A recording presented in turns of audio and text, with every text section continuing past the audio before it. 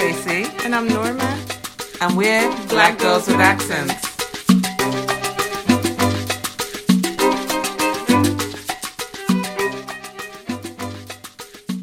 Hello, everyone. Welcome back to Black Girls with Accents. So, I always say I'm so excited. I think that's kind of the tagline for the show at this point. But I am. We are. Yeah, truly excited today to introduce the woman of the hour, Dr. Natasha Gordon Chippenberry, who is a scholar by training. She actually published the groundbreaking book, Representation and Black Womanhood, The Legacy of Sandra Bartman. She's also a journalist, and she's published for Essence Magazine, as well as the Tico Times. She is an entrepreneur who has for many years hosted a phenomenal writers and wellness retreat for women of color. She's a teacher, she's a mother, she's badass, and one of the most courageous women I know. Natasha is not afraid of change. She's not afraid of taking on new responsibilities, entering into uncharted territory. I really admire her and the kind of changes she's made in her life, building the kind of life and community that she wants for herself, without compromising anything, actually. And we've been friends for a long, long time, raised our kids together from the sandbox, literally. And when she left, it was difficult, but, just watching her success and just as a model for all women to know that you can lead, you can be someone who doesn't allow naysayers to shape your life and to influence or impact your values. So anyway, all the gushing aside, it is my great pleasure this morning to welcome Natasha. Yay! Hey, welcome. Wow, what an introduction. Well, so as you know, we have been talking to other Black women with accents for this season 3, or maybe you don't know that yet. And many of the women we've spoken to, well, I should say many, some of the women that we've spoken to have also decided to leave the US to start anew. But you, for 8 years, you've been living in your maternal homeland of Costa Rica. You left New York. But you've been an international traveler, a traveler for real, a global traveler for a long time. Travel is not new to you. Whether it was going abroad for graduate school, going abroad, receiving Fulbright fellowships. That's correct, multiple Fulbright fellowships. If you know about academia, you know that Fulbrights are not kind of an easy thing to come by. It really is a testament to the strength of your scholarship and your badass grant writing skills, obviously. And so it's one thing to dip your toe into other cultures, to sample them and spend, a couple of weeks or so and to leave. But Tasha, has found herself, has had opportunities to kind of root herself within communities. And while in those communities, she's really been a change maker. It hasn't been about a kind of tourist experience. It's for her, from the outside looking in, it's been about really forging connections with the community, similar to our other guest, Clarissa Cummings. So can you talk to us about your itch for traveling? What inspired that? I know that you're the child of immigrants. Does that have anything to do with it? Is it just your curiosity? Is it the work? Talk to us about what inspired your love of travel from an early age. What a fantastic question to start off. Thank you so much. I think you hit it right on the top, right, with being a child of immigrants. So my father's Panamanian, my mother's Costa Rican. And from very young, I remember in August, because my mother is a teacher, a professor of Spanish. So she had summer vacations off, but she usually taught like a summer school class. But then August would be the month that my dad also got vacation. And so in August, he would always go someplace. So by the time I don't remember it, well, vaguely, but I mean, I know the pictures. By the time I was 5, I had already been to Malaga, to Torremolinos in Spain. So my parents, you know, these Central American immigrants, these Black people liked going to spaces where they could speak the language, but it wasn't, I can't say that it was aspirational that they go to Europe, but for some reason, I remember my parents, they rented this little apartment in Spain, in the south of Spain, and that's where we would go, you know. And then there was always built into sort of growing up the pilgrimage to Costa Rica. So from very, very small, we always came for like Christmas vacation. So Christmas is a big deal in Costa Rica. They start putting up trees in like October because there's no Halloween, Thanksgiving, and all the rest. So it's like Christmas, right? And then they don't take down trees until like February. Right. I love it. So I would say that my parents inspired that, you know, I mean, and my parents are, thank God, they're still, you know, in their 80s, barring COVID, they are travelers. They are what we would call in Spanish cruceros, meaning they love cruises, right? And so they do that all the time, but they are travelers, you know, and, I think that really it made it seem normal. Particularly, it wasn't the idea of needing to stay in one space. So I think that my parents also modeled a life of travel and also returning home, but they made certain choices. So they're not property owners. They didn't dig deep into sort of the U.S. society of kind of acquiring the American dream. But in many cases, it was about seeing the world. And I've replicated that with my children. Right. Okay, wonderful. That's amazing. Yeah. Okay. Let me ask you about your first trip to Africa. And so Tasha's been in many different places in Africa. So let me ask you about South Africa in particular. So what was that like? So South Africa was not the first place I went to Africa. So do you want the first story? Because it's a good one. Yeah, the first story. Okay. So I went to Vassar, right? So Vassar is very, very, you know, predominantly white institution, New York. And I chose Vassar as a Black girl who wanted to just do English. I knew that very clearly. Vassar was close. It was far away from my family that I could still get access to, but it was still far away. And they didn't have a math requirement. Literally, that was the criteria. And, you know, I mean, I'm not going to front. I never wanted to do math after 12th grade. Right. And I have not. And I'm like, so I was I was one of 2 Black English majors. Everybody else sort of did Africana studies. And, you know, for the few Black students or students of color that were there, they sort of went to Black studies. And I was like, I'm doing English. So yeah, Sir Gawain and the Night. I was doing the whole thing. Yeah. Old English. There I was, this little Black girl going through the text, doing Latin and all that stuff. And so in my junior year, my best friend and I decided that we were going to do our spring semester abroad. And so she applied and got into the Sorbonne.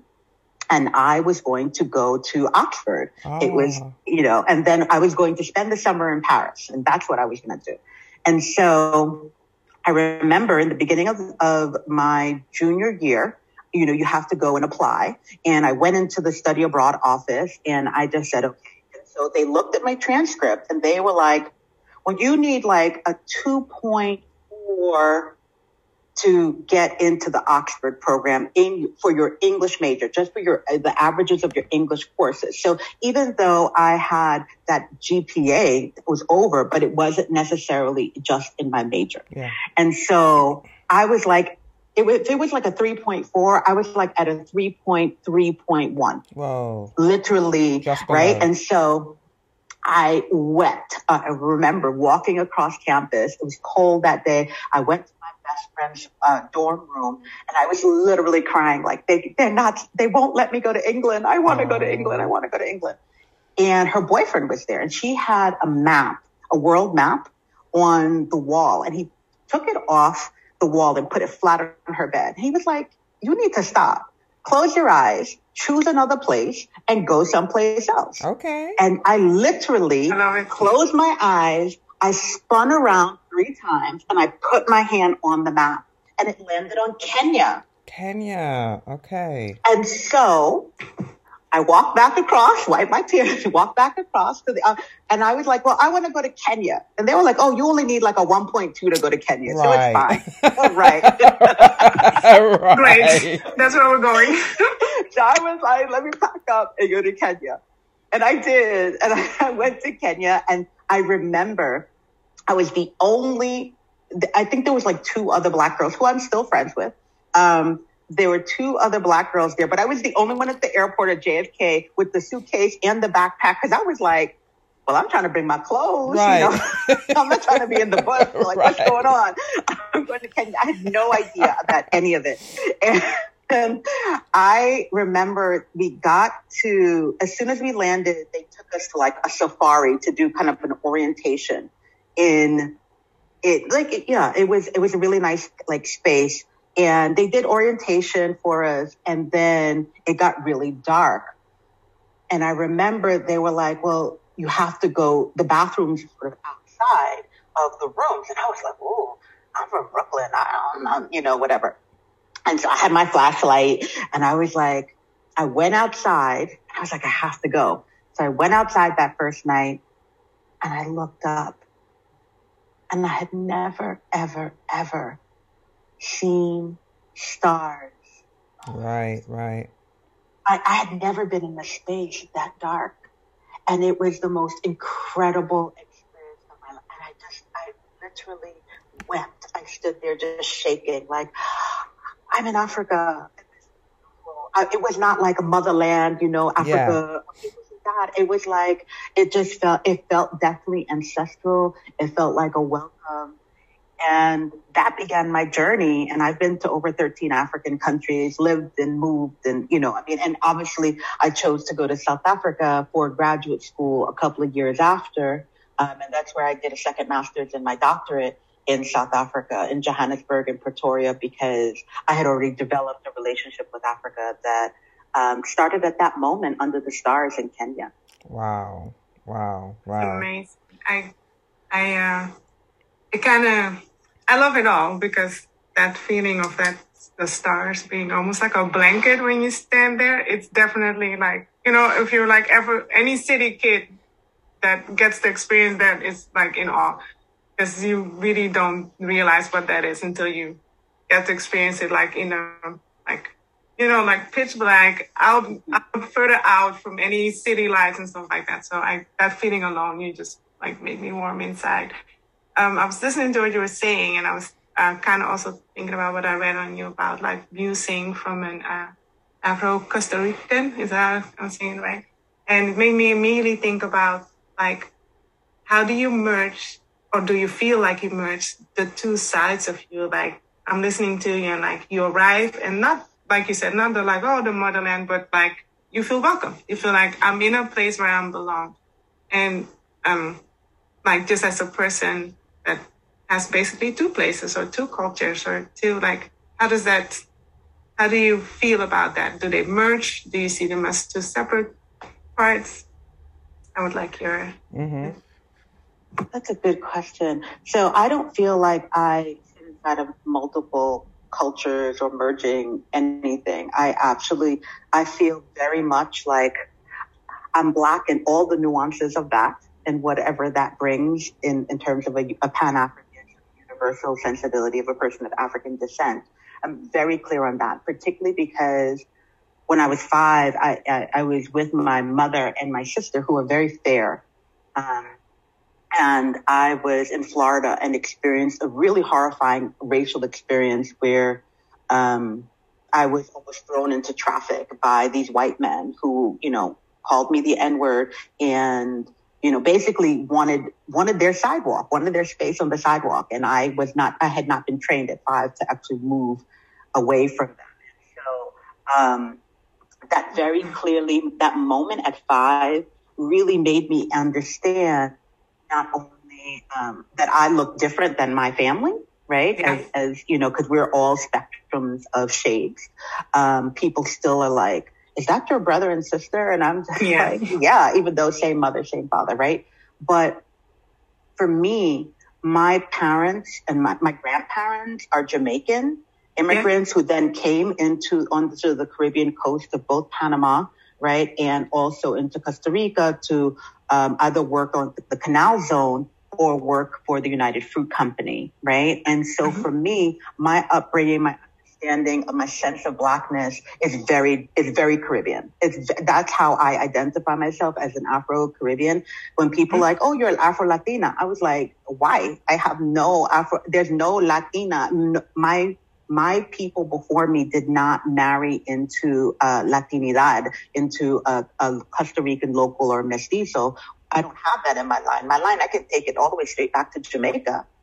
Yeah. And so in terms of identity, it did not feel like being in Kenya.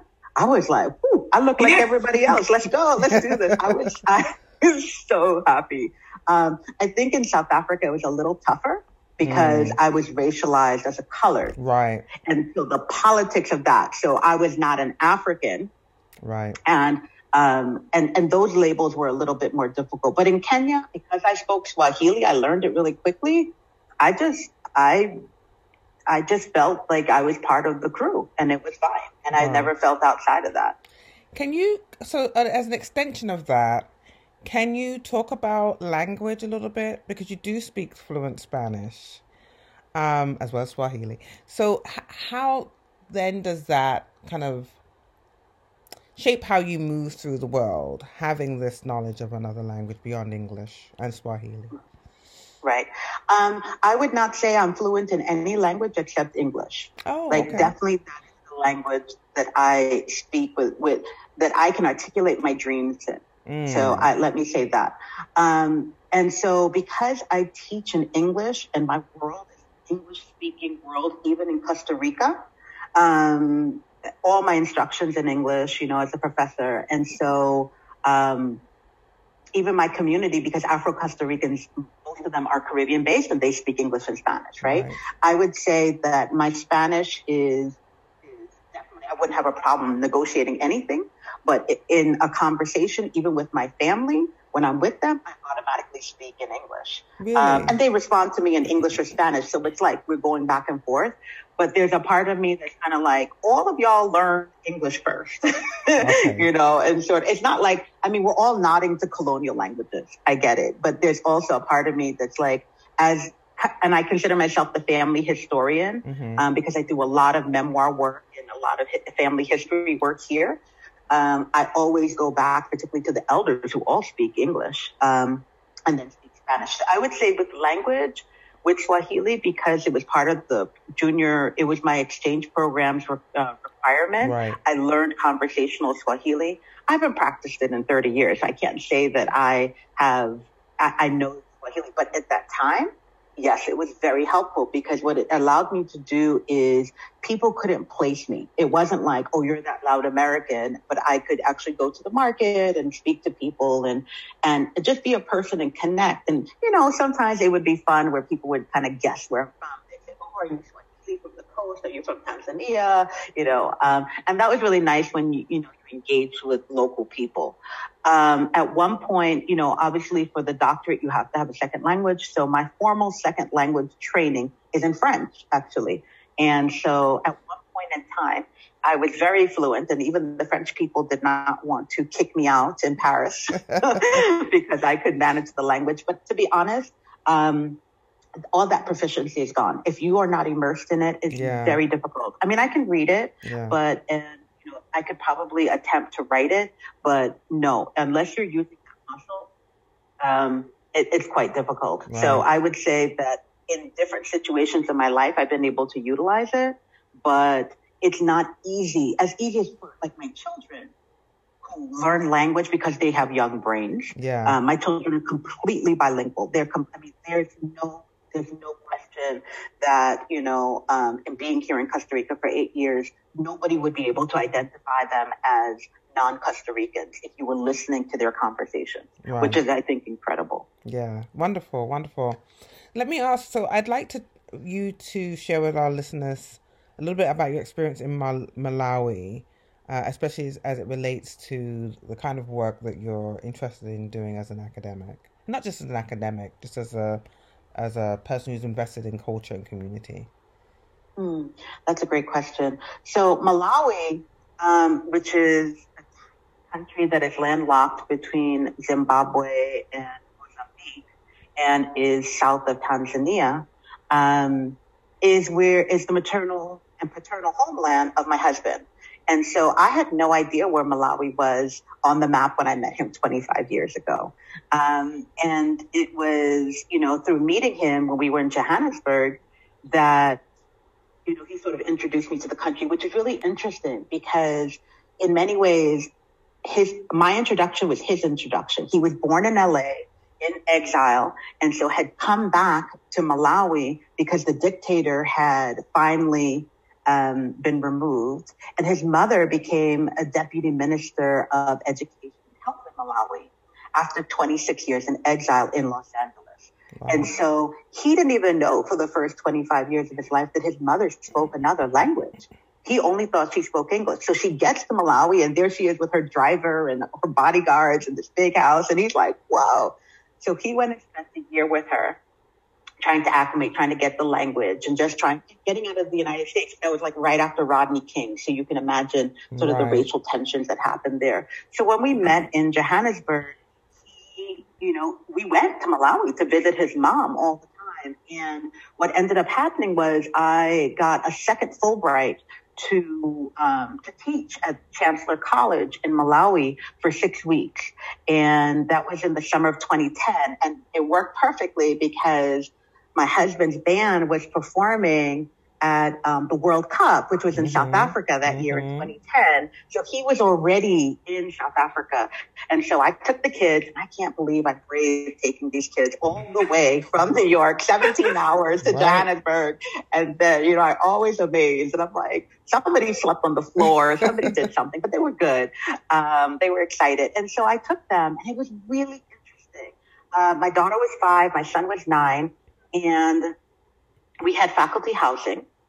But there was only water at certain times of the day, and there was only electricity at certain times of the day, right? So I could sort of get on email in the office on campus, and I was teaching a course that was like a literary theory course of like African American history and literary theory, and that's what I was teaching to. They were graduate students, and I was teaching that course for 6 weeks. And so I would go off every day to do that in the office. And then my kids stayed with my mother-in-law, and they ended up having all these friends. It was wonderful, but we knew that like by 5 o'clock, the electricity would be off. So you had to cook before, you had to put on the candles. It was the best experience ever. Yeah. I'm so glad, because what ended up happening was I created a relationship with the libraries at the university.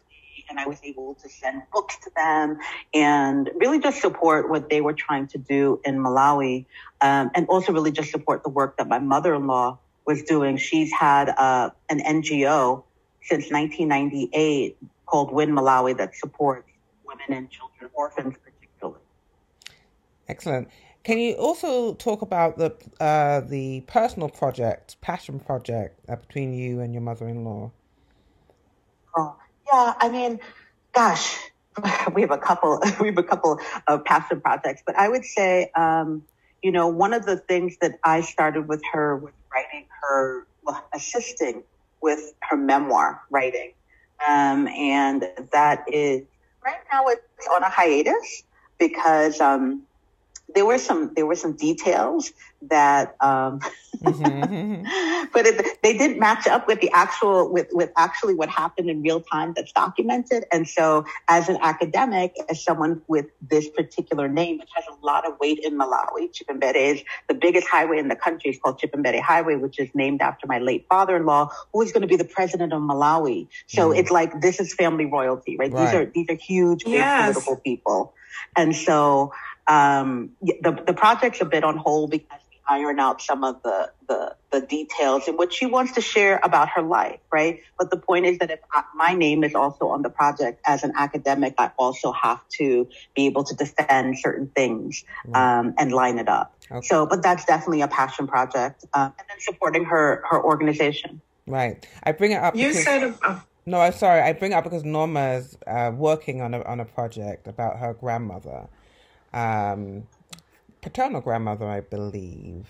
yes, And so, that's correct. it's one of there's some synergy there in terms of kind of oral histories, the kind of work that you both do.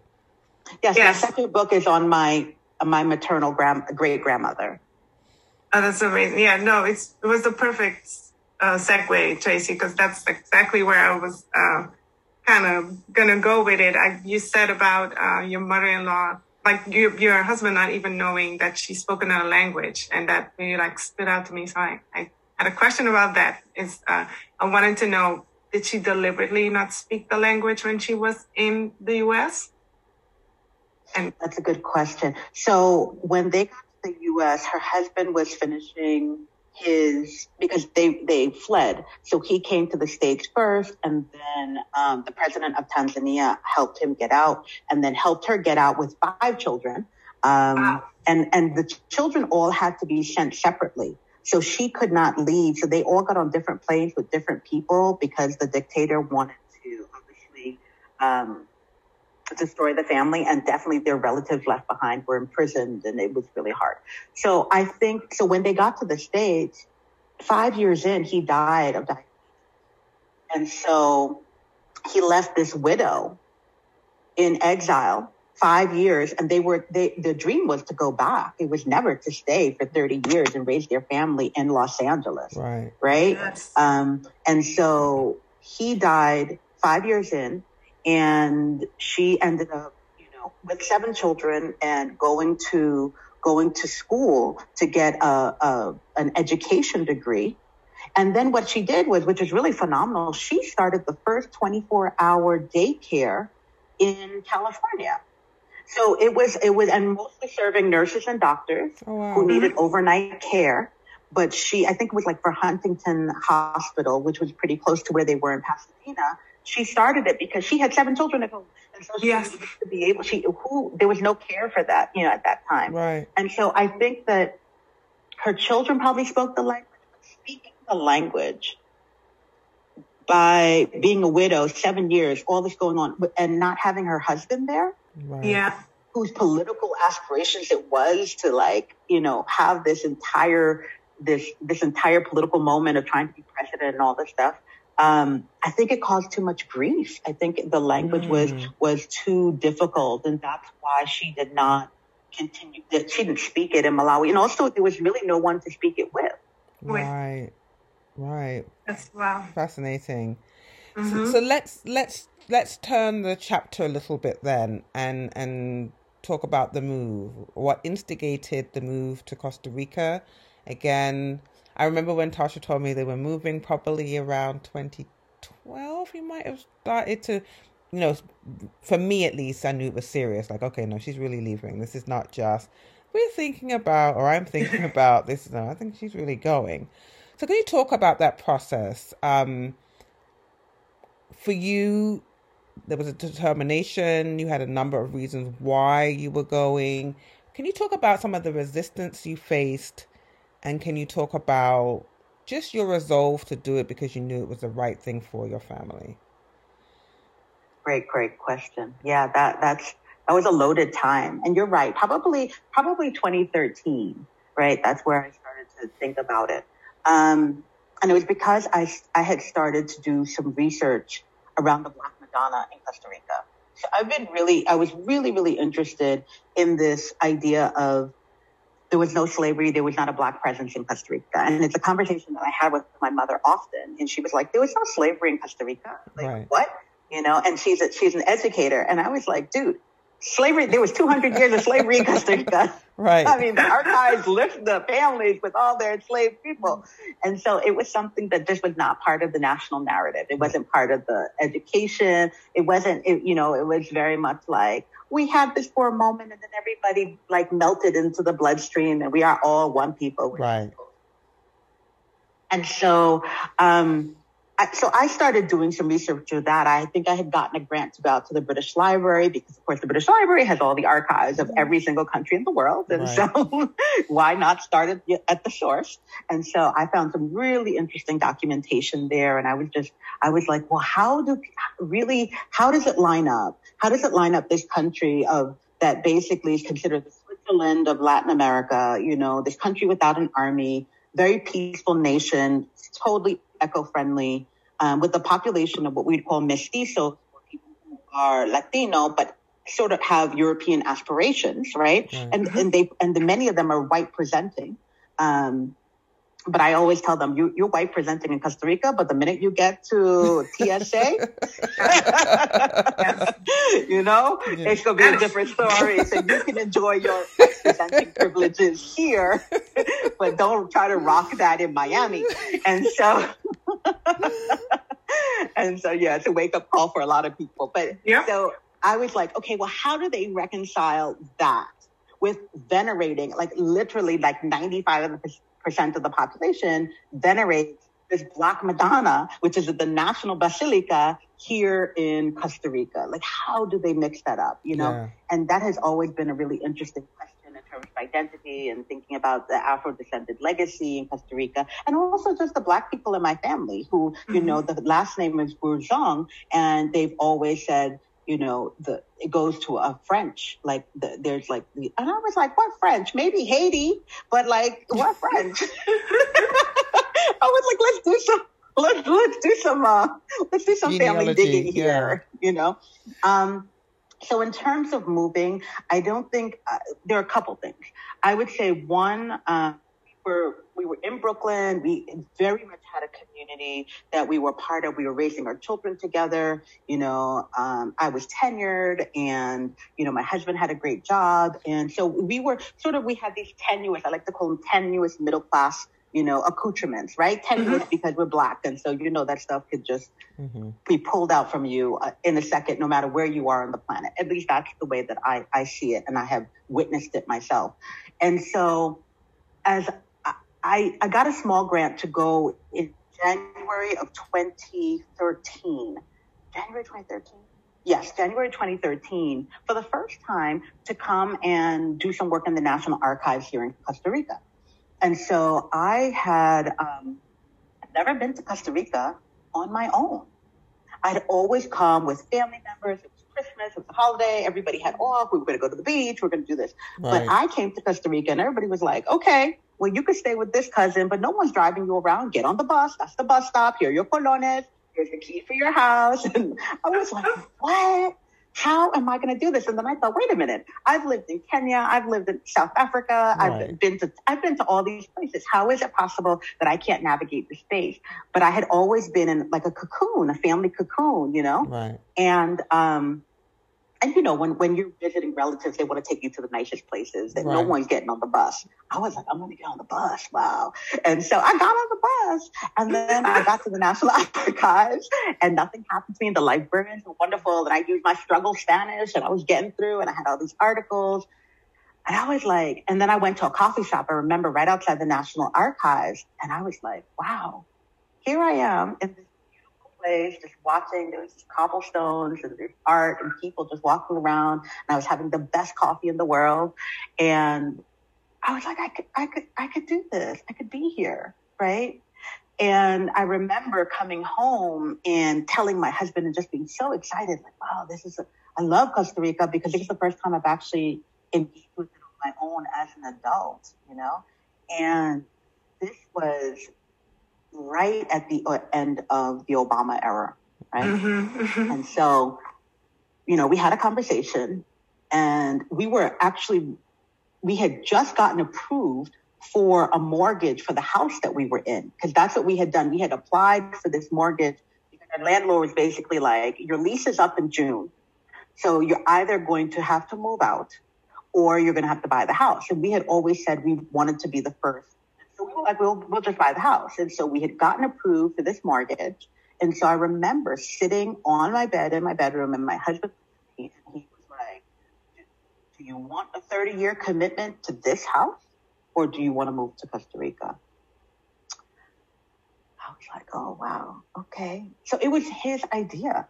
Right? Because I was just thinking, okay, back and forth. And I was like, oh, but once that seed was like, it was like, okay, we're going to do this. Right. And my first priority, we told our kids and that we were going to try to do it, but we were going to do it for a year.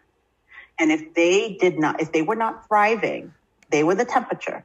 And if they were not thriving after a year, we would then return. Right. My son was like, yay. My daughter was weeping because she was like in her, third grade world. And was just like, how are you, American girl? You're going to pull me out of this. And so I was like, okay. And I told my family, and I think that, Tracy, your question about resistance, definitely, it was kind of like when you're taking my grandchildren away from me. Yes. Why would you go back there? We left to America. Why would you go back there? Right. And I just thought, you have no idea. It would be so beautiful for me to make this circle, because I have 4 generations of family members living here in Costa Rica, over 65 family members, and they continually reproduce all the time. And there's more and more cousins and more cousins and more cousins. And so I was like, no, we're going to try this out. But to be honest, it was because I understood that move also was going to be the move. I'm not moving again. Mm-hmm. This is my spot, right? Mm-hmm. I definitely want to travel in the world once my kids go off to college, but definitely this is where we're building foundation. And how I determined it was I found a school for my children. And then we decided once they were settled and they were enrolled in this international school where they could continue with their education without it being interrupted, because it was in English. It's a private international school, that we would live someplace near the school. So if we didn't have a car right away, we would be able to walk them to school. And that's exactly what we did. We let the children lead, and they ended up loving the school. And I think that they've both created friends that will last them their entire lives. Wonderful. Did you sending your kids to that international school and compared to like a local school, did it do anything with local friendships at all, or did it work all around because those kids that go into that school also ended up staying local, or are most friends like leaving as they get older? Are they going back to? No, the international school is still mostly just wealthy Costa Ricans, and they lived in the neighborhood. So what was really nice is that a lot of these kids were the first kids that my kids met when we bought bikes for them right away, and they started biking, and then we had a dog, and then it was kind of like the kids in the neighborhood, before they knew that they were all going to that school, they would just hang out. I remember saying that it felt like being in the 1950s suburbs in the middle of America, where literally roundabouts and kids climbing trees, and there was a tree house. It was astounding for me.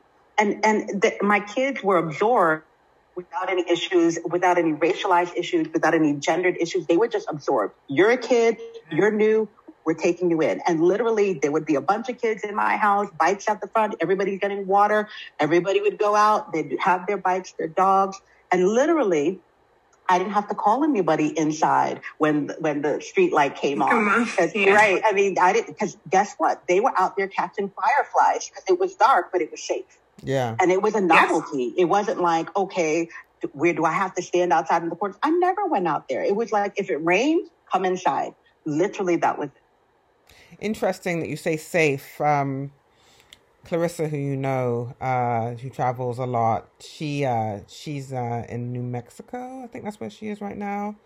And she said the same thing about feeling safe as an adult woman, though. the safety that she feels, not just in terms of crime either, just as a Black woman, the safety that she feels in that particular space. Interesting to hear that word again. Talk to me about your projects. So the Black Madonna project, that was indeed a labor of love. It's now finished. I'll let you speak more about that. And I'm very curious about your grandmother, something that it always piqued my curiosity when I learned about the Jamaicans, as someone of Jamaican heritage, who worked on the Panama Canal and occupied, I think it's the east side, could be the west side, don't remember, of the island. But they were kind of in a state of limbo because they didn't have citizenship. Anyway, you can talk more about that. So anyway, talk to us about your both projects, the one that's finished on the Black Madonna and then the new one. Thank you. Yeah, I'm really excited. 2022, I'm hoping will be the year, right? So you're right. Finding La Negrita, which is the name of the book, is a historical fiction rendition of this whole Black Madonna story in Costa Rica. And it's set in 1634 in the colonial capital of Cartago, which is, the former colonial capital of Cartago here in Costa Rica. And so one of the things I was thinking about is that Costa Rica's engagement with slavery, because they did not have a cash crop plantation system, the way that they enslaved people, or the way that enslaved people were part of the society, was very specific and very particular to Costa Rica. And I have not seen it actually mimic in any other society that had slavery, right? And so you had enslaved people on cacao, for chocolate plantations. But they were farms. They weren't like these massive plantations when you think about sort of Brazil, or when we think about Dominican Republic, or even the southern parts of the United States. And then you had cattle ranching in the Northwest, right? So you have a lot of Black cattle ranchers. And then the domestic space, which in the colonial capital, which is very much sort of a gendered woman's space, where Black women were in these homes. However, because Costa Rica did not have a generating economy, to fight like what was happening in Latin America in terms of enslavement and the money that the Spaniards were gathering at that moment, they couldn't compete with other markets. They were basically like this backwater country, for a long time.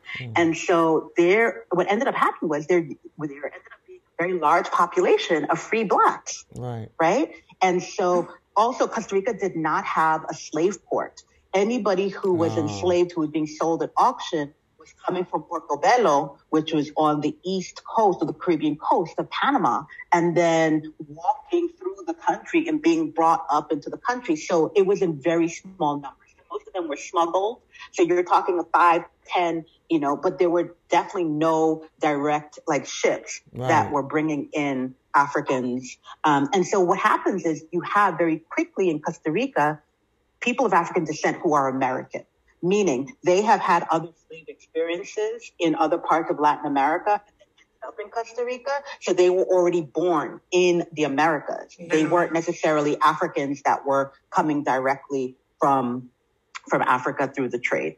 And so this large population of freed people of African descent were called pardos. Pardos basically means free Black. And there was a community of them that lived right on the periphery, like a ghetto, right? Called Puebla de los Pardos, literally town of the Pardos. But before, it was called La Gotera.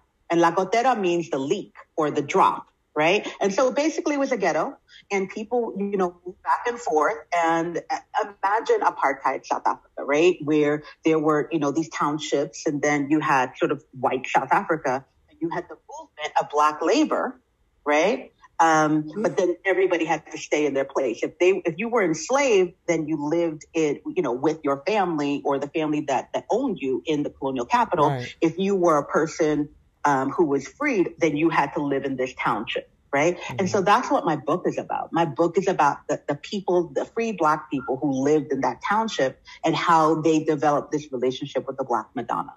And so it took 7 years of of research. I mean, both from the British Library, from National Archives here, archives in Guatemala, from the church in Guatemala. I mean, from many different spaces, English and Spanish, translations of text, different scholars who are writing about it. I mean, they're only a handful. And I decided the best way to write about the story or envision it from an Africanist perspective was to create historical fiction, because that's where you could sort of elaborate on these characters who were, kind of statistics in archival records. But I wanted to understand their stories. And I wanted to also have my central character as this really beautiful African man. And Dakarai is that man. And he was the first character to show up for me. And he was just someone that I continue to be inspired by. He's someone that I really love, this beautiful Black man. And he is that, he's complex, but he is that from beginning to end. And so Jaded Ibis Press, which is a small feminist press in Southern California, acquired the book last year. And I have a publication date of September 13th. So I am going to plan a launch party. I will be coming to New York and having a party. Wonderful. Yay! Barring COVID and Omicron and Deltacron and all the rest of the variants. Rebuke.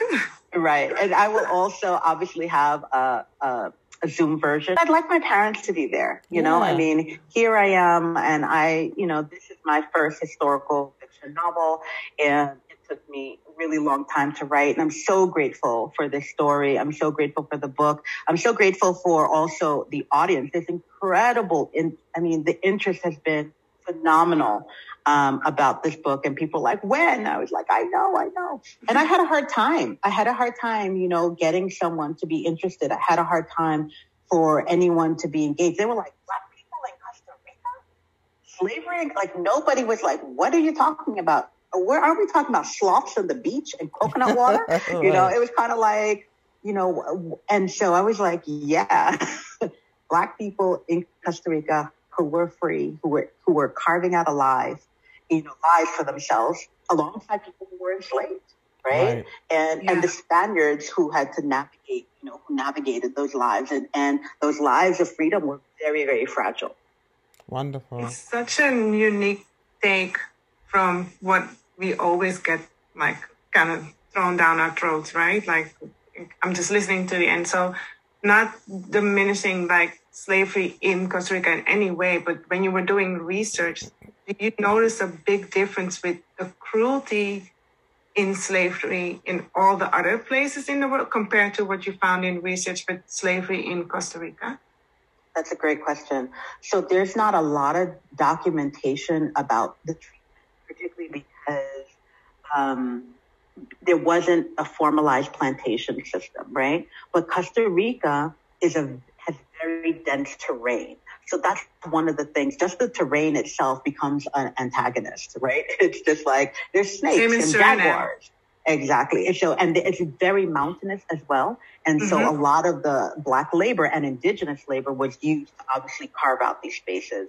But I think probably the way that it's most pronounced is obviously the ways that Black women's bodies get used, particularly in the relationship with the people who employ them in their home, whether that meant the master, his sons or brothers or whatever. The intimate access and the violence that happens, I think, is probably the thing that is most pronounced when we're thinking about the slavery moment, right? And its legacy. And I think that's universal. Right. Yeah.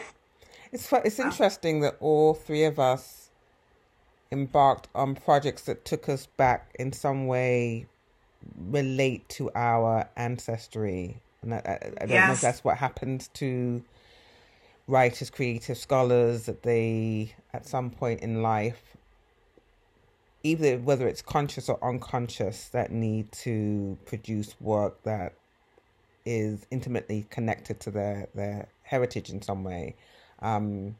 That's true of all three of us on the Zoom right now. So I am very excited about the next project. I was excited about the first project, but I'm very excited about this project because it's something that's stayed with me, I think, for the last well, yeah, for 8 years. I tell anyone and everyone, anytime Costa Rica's mentioned, there's a whole, Yes. my friend, anyone that's willing to listen. So can you talk to me about that? And yeah, we'll talk off mic about plans for that. But yeah, talk to me. So that's one of the things that my publicity team and my editor, they were just like, you have to be prepared to talk about book two. Book one is already out in the world. And so that's what, you need to be able to think about. And so interestingly, I applied for a research grant to go back to the British Library Right. for July, because they happen to have like the world's largest collection of artifacts from the United Fruit Company. Harvard has the second, and I'm hoping to get there in December because it's an Afro-Latino conference that I'm trying to get into, but it would also give me access to the archives. But literally, what I want to do is very loosely, I'm going to do historical fiction again because there's not much tangible material and artifacts from my great-grandmother, Ruth Brazong.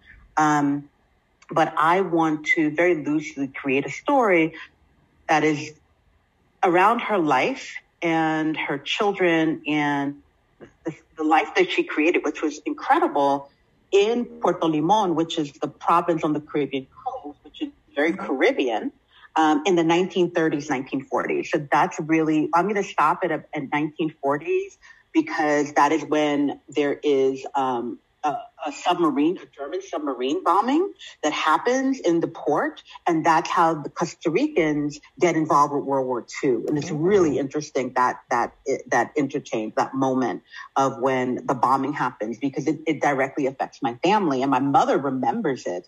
I think she was like 4, but she remembers that night of the bombing of the submarine in the port. But I want to write about my great-grandmother, Ruth, because she was a Jamaican woman, came with her husband, who had been hired by the Northern Railroad Company under Minor Cooper Key, is essentially the originator of the United Fruit Company, but he was hired to build the railroad, a railroad from the capital of San Jose all the way to the port, because that was facing the Atlantic world.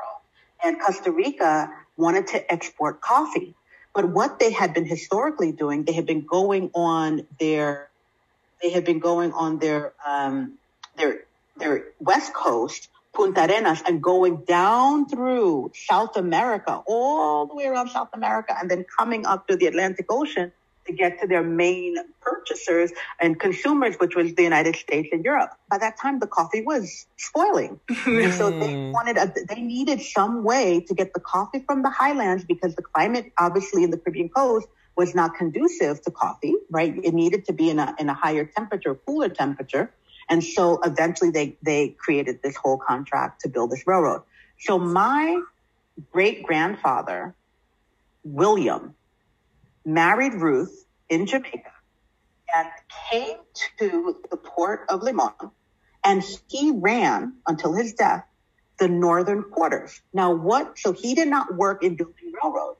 They were it's so interesting. They were the only people who were the proprietors of this segregated hotel that was used for all of the officials. So all of the white Americans who came from the docks and needed to stay in like a hotel, and all the people who were coming from, let's say, the capital and needed to stay overnight, it was a hotel, and they provided this space, and they were hired essentially to do that. But then my great-grandfather, William, dies. And so for 20 years, Ruth, as a widow and mother of 8 children, runs this space by herself. Wow. And she ends up having all this money. And she was famous for like stuffing money under the bed. I mean, she had all currency, dollars. I mean, so she's this Black woman, like the deacon in her church, in the Baptist church, but becomes this like figure at large. Really, everybody, I mean, her stories, my mother, who lived with her for a little bit when she was little, said when they would walk down the street, men, Black or white, would stop when they saw her and tip their hat, and so that she could pass. There was this almost royalty around her. And so it's really interesting because when they say, well, the Jamaicans and the Barbadians and these Afro-Caribbeans came over to work on the railroad, and then when it was finished, they worked in the banana plantation for the United Fruit Company. In actuality, my family has never had involvement with any kind of banana or railroad work. They ran that hotel. Wow. And there's still photographs of that hotel. So I have been like, I mean, it's destroyed now, but I've gone back to the site many times. And, you know, I mean, so it's really, the community very much wants me to write the story. Wonderful. And so that's what I'm really excited about. Me too. Me too. Me too. Norma, I'll give you the last word. Oh my goodness. Okay, because I felt like I was going to make it super long. Like I was ready to, because I was like, did you say they got married in Japan? No, Jamaica. Oh, Jamaica. I'm sorry. Okay, because then my mind even went, I was like, what are we doing over there? Okay, I'm back. Okay, because I was like, I think they were supposed to be from Jamaica. Okay, that's amazing. I really love that I've realized it's a thing in your family. There's women with like multiple children and still being very entrepreneurish. I love that that you've been able to point those to different times, but still that particular strength from women really came through for me while you were talking. Well, no, go ahead. I was going to say that Tasha's kind of, in her own way, replicated that with the retreat that she hosts. Touch on that. Please talk about the retreat. Yes. It's called Tengo Sed. And Tengo Sed means I am thirsty, but not like I'm thirsty, but like I'm thirsty. I want nourishment, right? And so it's not a contemporary sort of urban interpretation of thirsty. But what happened was this. I got to Costa Rica and realized, okay, one of the things that I really wanted to do was be intentional about having a writerly life. Like I've known since I was 5 years old that I wanted to write books. I've known. And I have done academia. I've done editing. I've done all this stuff.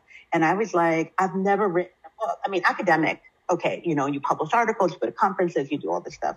But this is my first time.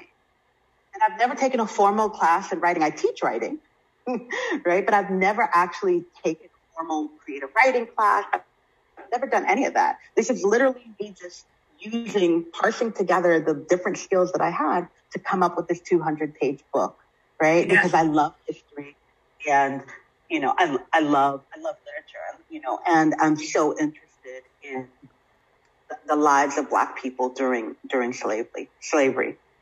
And so once I got to Costa Rica and I started writing, I was like, wow, this place is so beautiful. Like my office looked out at this beautiful mango tree and the days were so nice. And I just thought, I would love to bring writers here to have this experience with me where I could share my work, workshop it, and get feedback, but also that process. And so it was totally selfish how I started Tengo Sed, right? And so the first 3 times, I've done it 6 times already. So the first 3 times I rented a private house on the Caribbean coast, and there was no Wi-Fi. There was nothing, right? I hired a cook.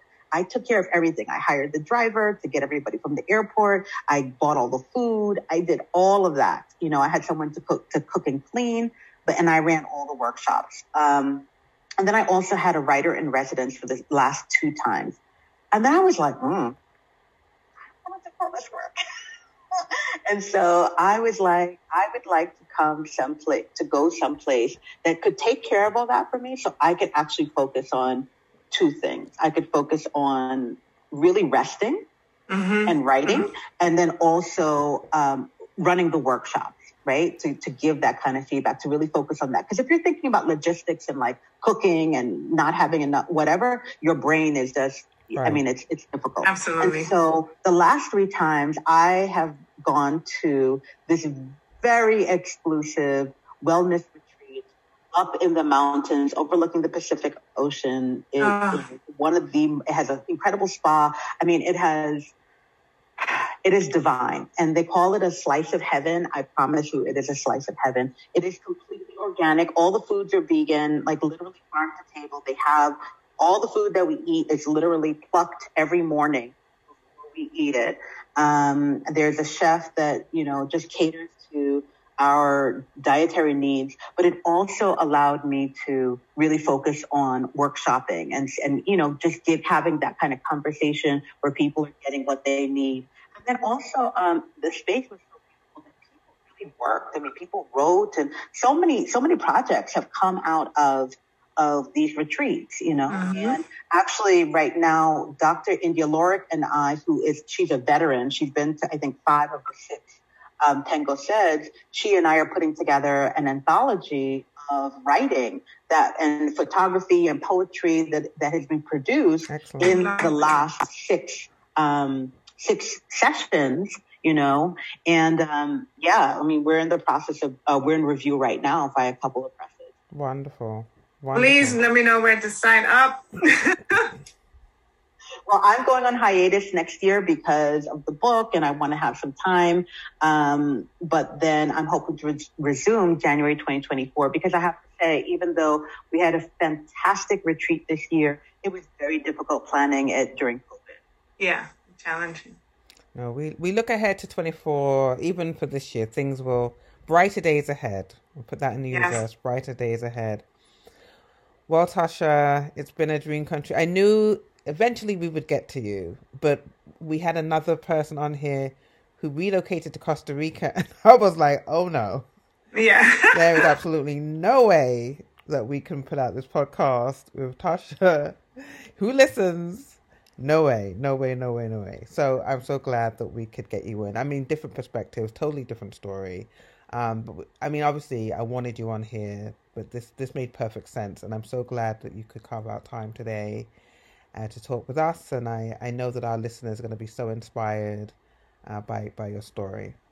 And we thank you. Natasha, tell us where we can find you on social media. Website, just NatashaGordonChippenberry.com. And I'm on Facebook and Instagram as well under Natasha Gordon Chippenberry. My whole name. Your I whole don't have any fancy handles. Yes. No underscores, no. Just all together. Yes. It's so much for coming on. It's like, oh my goodness, this was such a pleasure. So thank you for that. And same for us. You can find us on Instagram. It's Black Girls with Accents. Thank you for being here, Natasha. Thank you. Thank you so much. Thank you.